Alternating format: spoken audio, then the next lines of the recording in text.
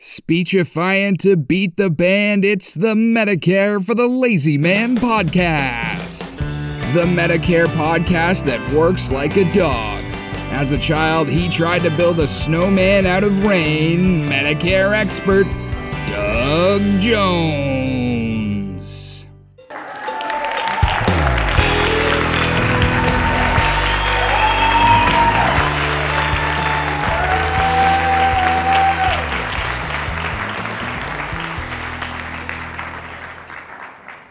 Well, welcome to another exciting episode of the Medicare for the Lazy Man.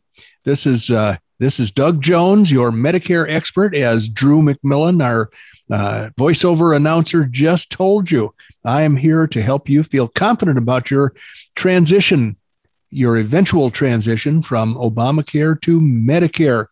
We love to have people learn about Medicare and realize that it's not a big, scary thing that's going to screw up their lives. It's probably going to be an improvement for many people.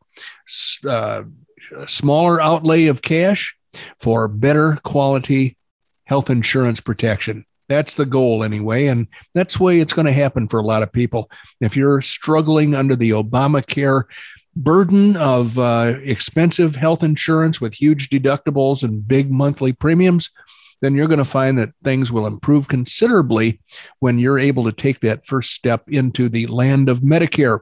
And I'm here to help out by virtue of having written a book called Medicare for the Lazy Man. The 2022 edition is out right now at Amazon.com. And you're going to find a hardcover book, a softcover book, a Kindle book, and an Audible book, an audio. We would call that audio, but it's made by the Audible company. You're going to find 4 different versions of the Medicare for the Lazy Man. So if you want to learn about Medicare, pick the version or versions that will allow you to best enjoy. And when you finish that enjoyment, which could take as little as an hour and a half, you're going to find that you have gained Medicare expertise that most other people in the United States do not have. My goal in life is to simplify Medicare, to make it understandable and palatable for the average person that's going to have to actually address Medicare. And I do this with the help of Randy Carson, who makes my life so much easier by twisting the knobs and sliding the slides and doing all those things to make this thing sound good that I could never understand and do properly. Hello, Randy. How are you today? I'm good. How are you doing, Doug? I have a persistent tickle in my throat, so I am going to turn my cough button on periodically and let fly with a cough or two. And if you know what'll solve that problem, don't you? Some Coca-Cola, which I'm holding in my hand. Well, that would be one thing that would enter my mind, but I was thinking of maybe a Miller Lite. I don't drink light beer, sir. Oh, that's right. You drink full-leaded Miller. Full-bodied. Absolutely. Yes. High that's octane. Right. Full octane Miller. Yeah, it's called Miller Genuine Draft is one of my favorites, and then Miller High Life is another. Yeah. And frankly, my taste buds aren't acutely trained, and so they taste the same, but one costs more than the other. So I wind up with Miller High Life more frequently. One of our friends, Joan, she's a good friend of ours. When we go out for supper, she always wants to she's either, this is kind of an interesting juxtaposition of choices, but on one side, she always wants like a champagne split to have for supper. Uh-huh. Or she wants Miller High Life. So how those match up together, I don't know. Where was Joan when I was looking for a wife? Yeah, I think she might have been she was a military brat in the Army, and she was actually all over the world. So she spent a lot of time in Paris and a variety of different places. So she may have been going to school in Paris when you were looking.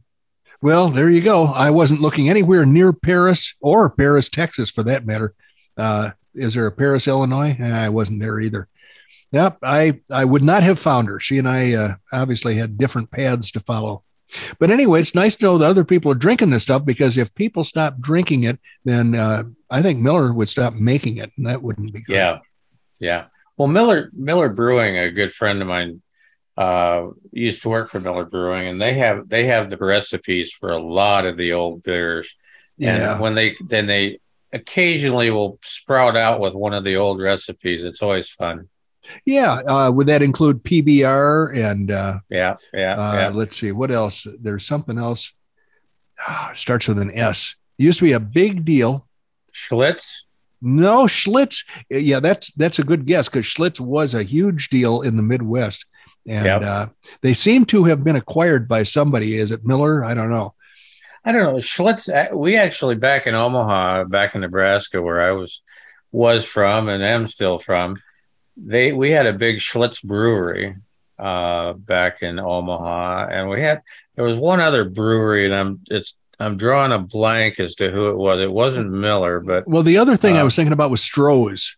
Stroh's got to be a big deal. Yeah. And I think somebody acquired them. Yeah. Well, Miller has got a lot of them.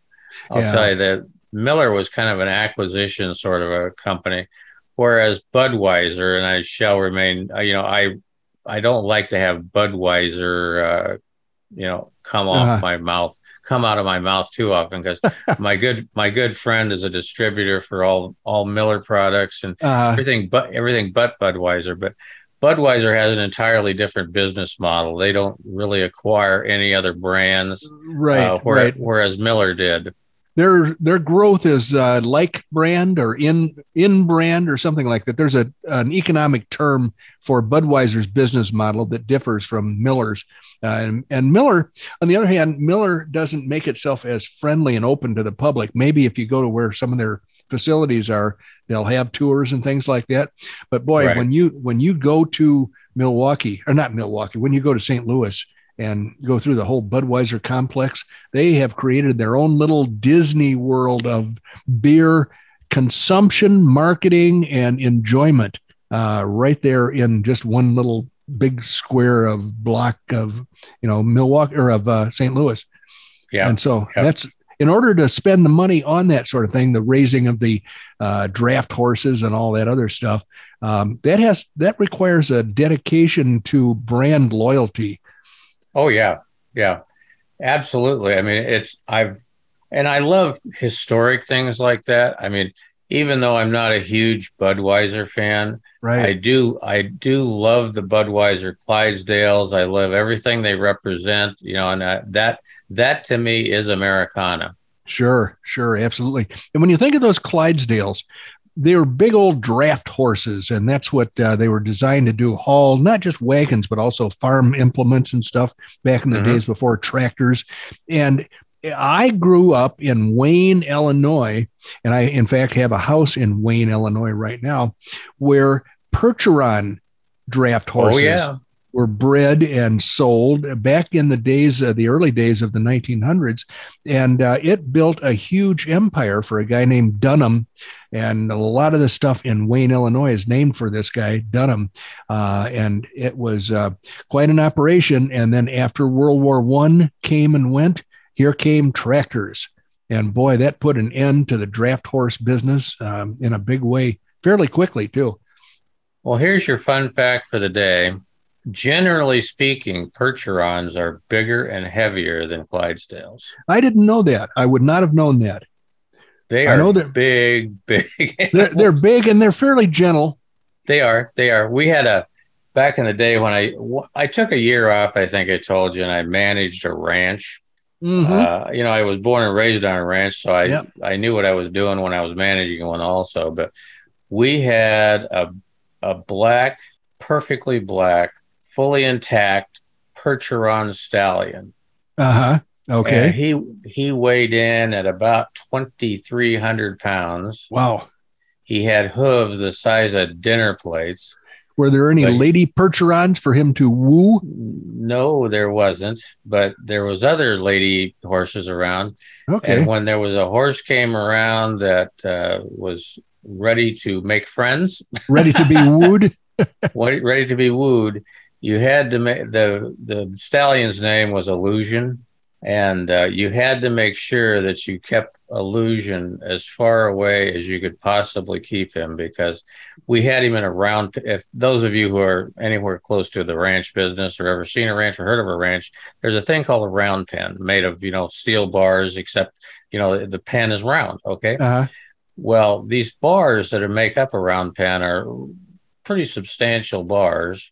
And one time while I was managing the ranch, one of the lady horses came by too close to Illusion, and he was out exercising in the round pen. Uh-oh. He got wind of the lady horse, and this was a bad idea because he came not running. He just came over and wanted to make friends. Uh-huh. He pressed his chest against that round pen wall, and he V'd it out like a freaking ship in the night. Boy, and fortunately, we got the lady horse away and got Illusion interested in something else. What was the lady horse's attitude about all this? Was she? I don't think she was all that excited about the concept. But Illusion, you said earlier on, they're very gentle. Illusion was as gentle could be. We just loved him. He loved people, but don't get him anywhere near a lady horse that needs to have some loving. Yeah. Well, oh boy. Imagine what things were like back in the olden days before tractors, when a successful ranch had a whole bunch of these animals for doing that kind of work and everything. I imagine life was a lot more complicated. Yeah. You have to be very aware of how your animals react and what's going to cause them to react. And the other thing you didn't want to get next to Illusion was another stallion. Oh yeah. His concept of life was he was the head honcho of the ranch, right? And he was willing to prove it at any point in time. Yeah, I understand that. There's some territorial imperatives involved there. Oh, if I'm in charge, don't you be coming over and challenging my authority. And he, as the old saying goes, Doug, he was large and in charge. Oh boy. Well, I'll tell you something. I looked at our iTunes ratings and reviews the other day just for snicks, and we generally get very high ratings on this podcast. People seem to enjoy it, except for one guy who gave us a 1-star review and said that we titter. I'm trying to remember the terminology, but we Twitter back and forth with each other like little schoolgirls. And so this guy is very, very tough to entertain. He's certainly not easily entertained. And so I thought maybe we should jump back into our Medicare type of content for the rest of this episode. What do you think?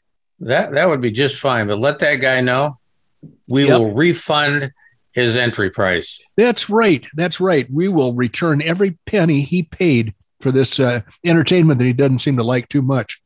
In any event, I've got this stack of articles. I was going to ask Randy to choose one from the stack for me to read, but there are about 25 articles here I've been collecting over the last couple of weeks. And so it would be a tough assignment for Randy to pick out one that he thinks the audience might enjoy or that he might enjoy. And so I'm going to just grab one at random. And I have one that was released or printed on July 12th of this year, 2022. It's entitled Hospital-Acquired Pneumonia. That's a disease now. It's pneumonia acquired in a hospital, amazingly enough. Hospital-acquired pneumonia is killing patients, yet there is a simple way to stop it. Now, when I get to the age that I am now and other people approach Medicare age, there's always that fear that something bad is going to happen. We're going to wind up in a hospital. And this article here is interesting. I cheated and I looked ahead a little bit to find out what the simple way to stop it is. You might be interested in this. So it starts out by saying James Massey, an Army veteran and patient at the Salem Veterans Affairs Medical Center in Salem, Virginia, gets his teeth brushed by a nursing assistant. The Salem VA reprioritized oral care to combat non-ventilator hospital-acquired pneumonia. They did this in 2016, and the program has since expanded across the VA and is often cited as a model for all hospitals. 4 years ago, when Karen Giuliano went to a Boston hospital for a hip replacement surgery, she was given a pale pink bucket of toiletries issued to patients in many hospitals. Inside were tissues, bar soap, deodorant, toothpaste, and without a doubt, the worst toothbrush she had ever seen. I couldn't believe it. I got a toothbrush with no bristles, she said. It must have not gone through the bristle machine. It was just a stick. To most patients, a useless hospital toothbrush would be a mild inconvenience. But to Giuliano, a nursing professor at the University of Massachusetts at Amherst, it was a reminder of a pervasive blind spot in United States hospitals: the stunning consequences of unbrushed teeth. Hospital patients not getting their teeth brushed or not brushing their teeth themselves, it is believed to be a leading cause of hundreds of thousands of cases of pneumonia per year in patients who have not been put on a ventilator. Pneumonia is among the most common infections that occur in healthcare facilities, and a majority of cases are non-ventilator hospital-acquired pneumonia, or NVHAP.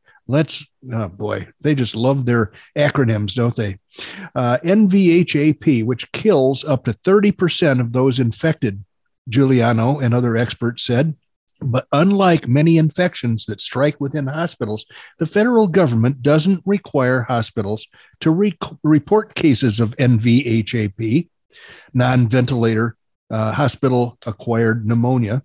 As a result, few hospitals understand the origin of the illness, and few of them track its occurrence or actively work to prevent it. Many cases of this could be avoided if hospital staffers more dutifully brushed the teeth of bedridden patients, according to a growing body of peer-reviewed research. Instead, many hospitals often skip teeth brushing to prioritize other tasks and provide only cheap, ineffective toothbrushes, often unaware of the consequences.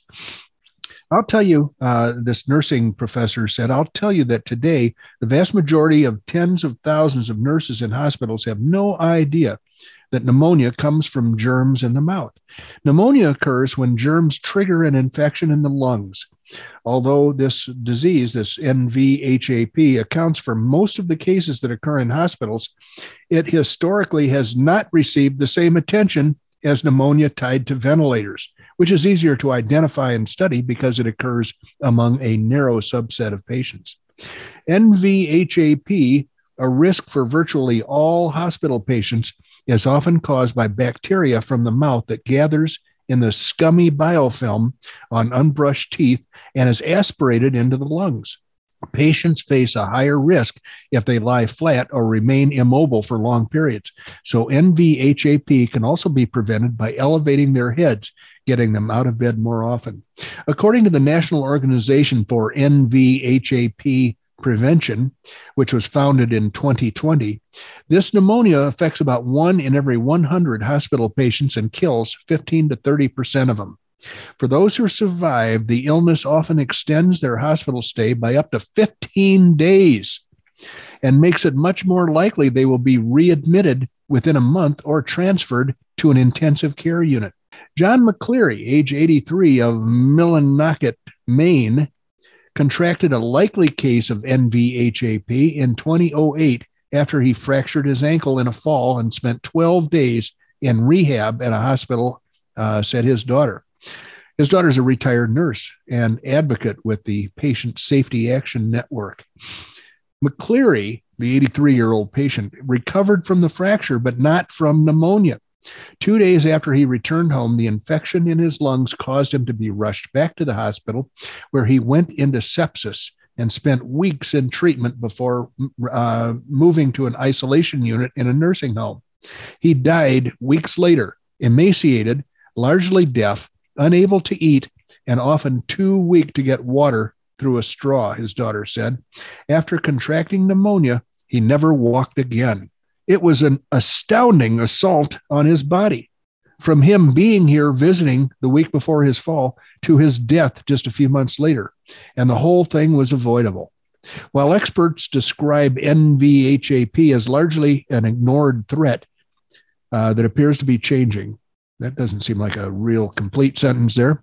Last year, a group of researchers, including Giuliano and Baker, plus officials from Centers for Disease Control and Prevention, the people that force you to wear masks when they don't do anything and everybody knows it, the VA Health Administration and a joint commission published a call to action research paper hoping to launch a national healthcare conversation about prevention of this hospital acquired pneumonia.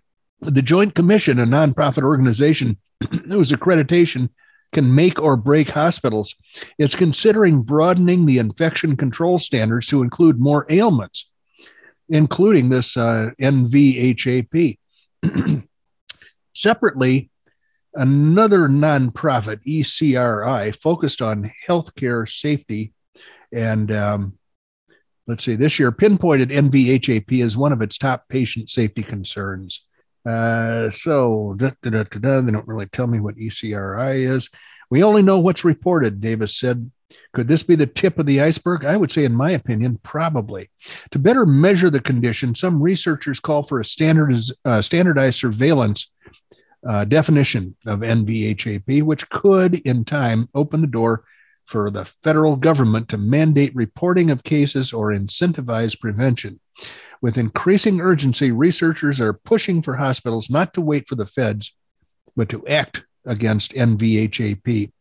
Ms. Baker said she has spoken with hundreds of hospitals about how to prevent it, but thousands more have yet to take up the cause.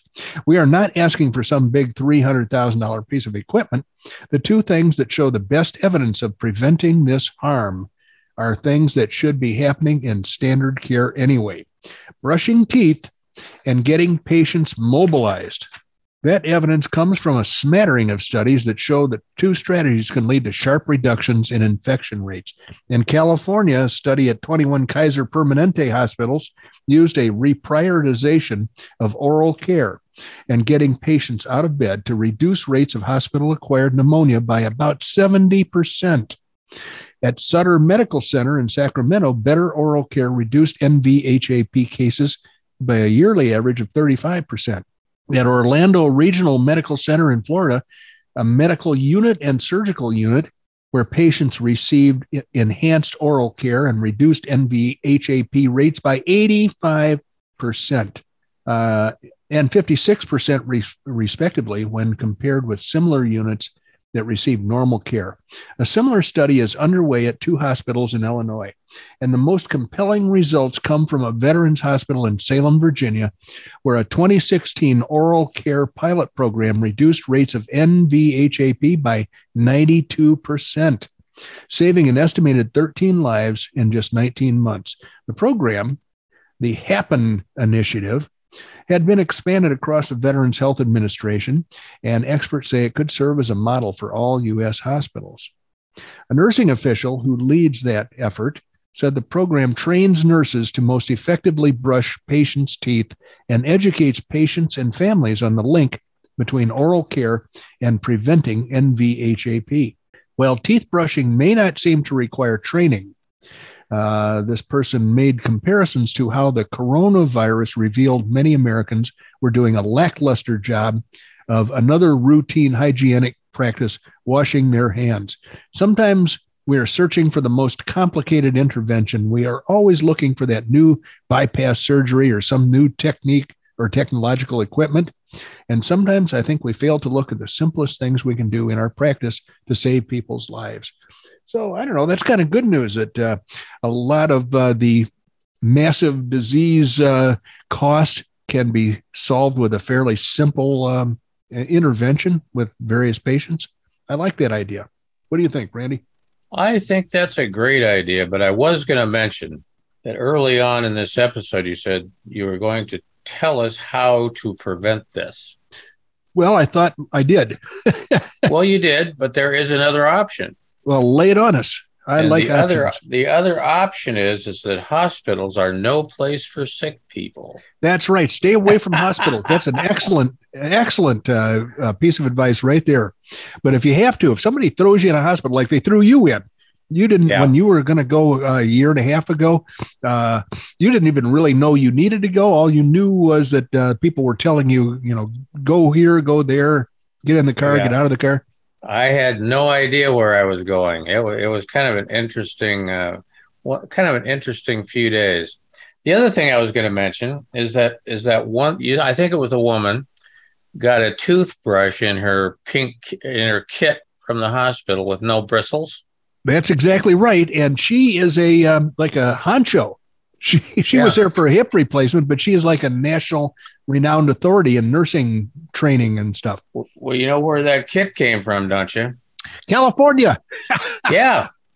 Yeah, where they have prisoners making toothbrushes. They're making those toothbrushes right next to the eyeglasses. Actually, you know how prisoners love to make shivs and other weapons? Yeah. I've heard about them being made out of toothbrushes. So I think Toothbrush handles. Yeah, I think prisons in most places are very cautious about giving out toothbrushes to prisoners. Yeah. The other source that it could have been was I wrote down here that it could have been from a Plan C salesman. Well, that would be crapola. Yeah. Yeah. Yeah, that's what C always stands for when you're talking about Medicare. Part So C. they should ask you, do you want a toothbrush with bristles or without? Which would you like to be shivved by your toothbrush handle? Or? Oh dear. Well, we're out of time. I need to thank the audience, but before we get out of here, guys, I want you to write Doug at dbj@mlmmailbag.com. Let him know just what's on your mind. Just say hi. We love to hear from you. Go to amazon.com, get yourself several paperbacks because you'll need them as the year comes to an end. We're halfway through already. It's an amazing thing. It's the 2022 version with green numbers on it. Get yourself an audio, get yourself a version from the Kindle library, whatever you'd like, we got it. And ultimately, Doug Jones is watching over you from his fortress of solitude. But you have just spent about 32 and a half minutes, I think, with Doug Jones, originally from Oklahoma, but now residing in Cave Creek at about, 12,343 feet. Bye-bye.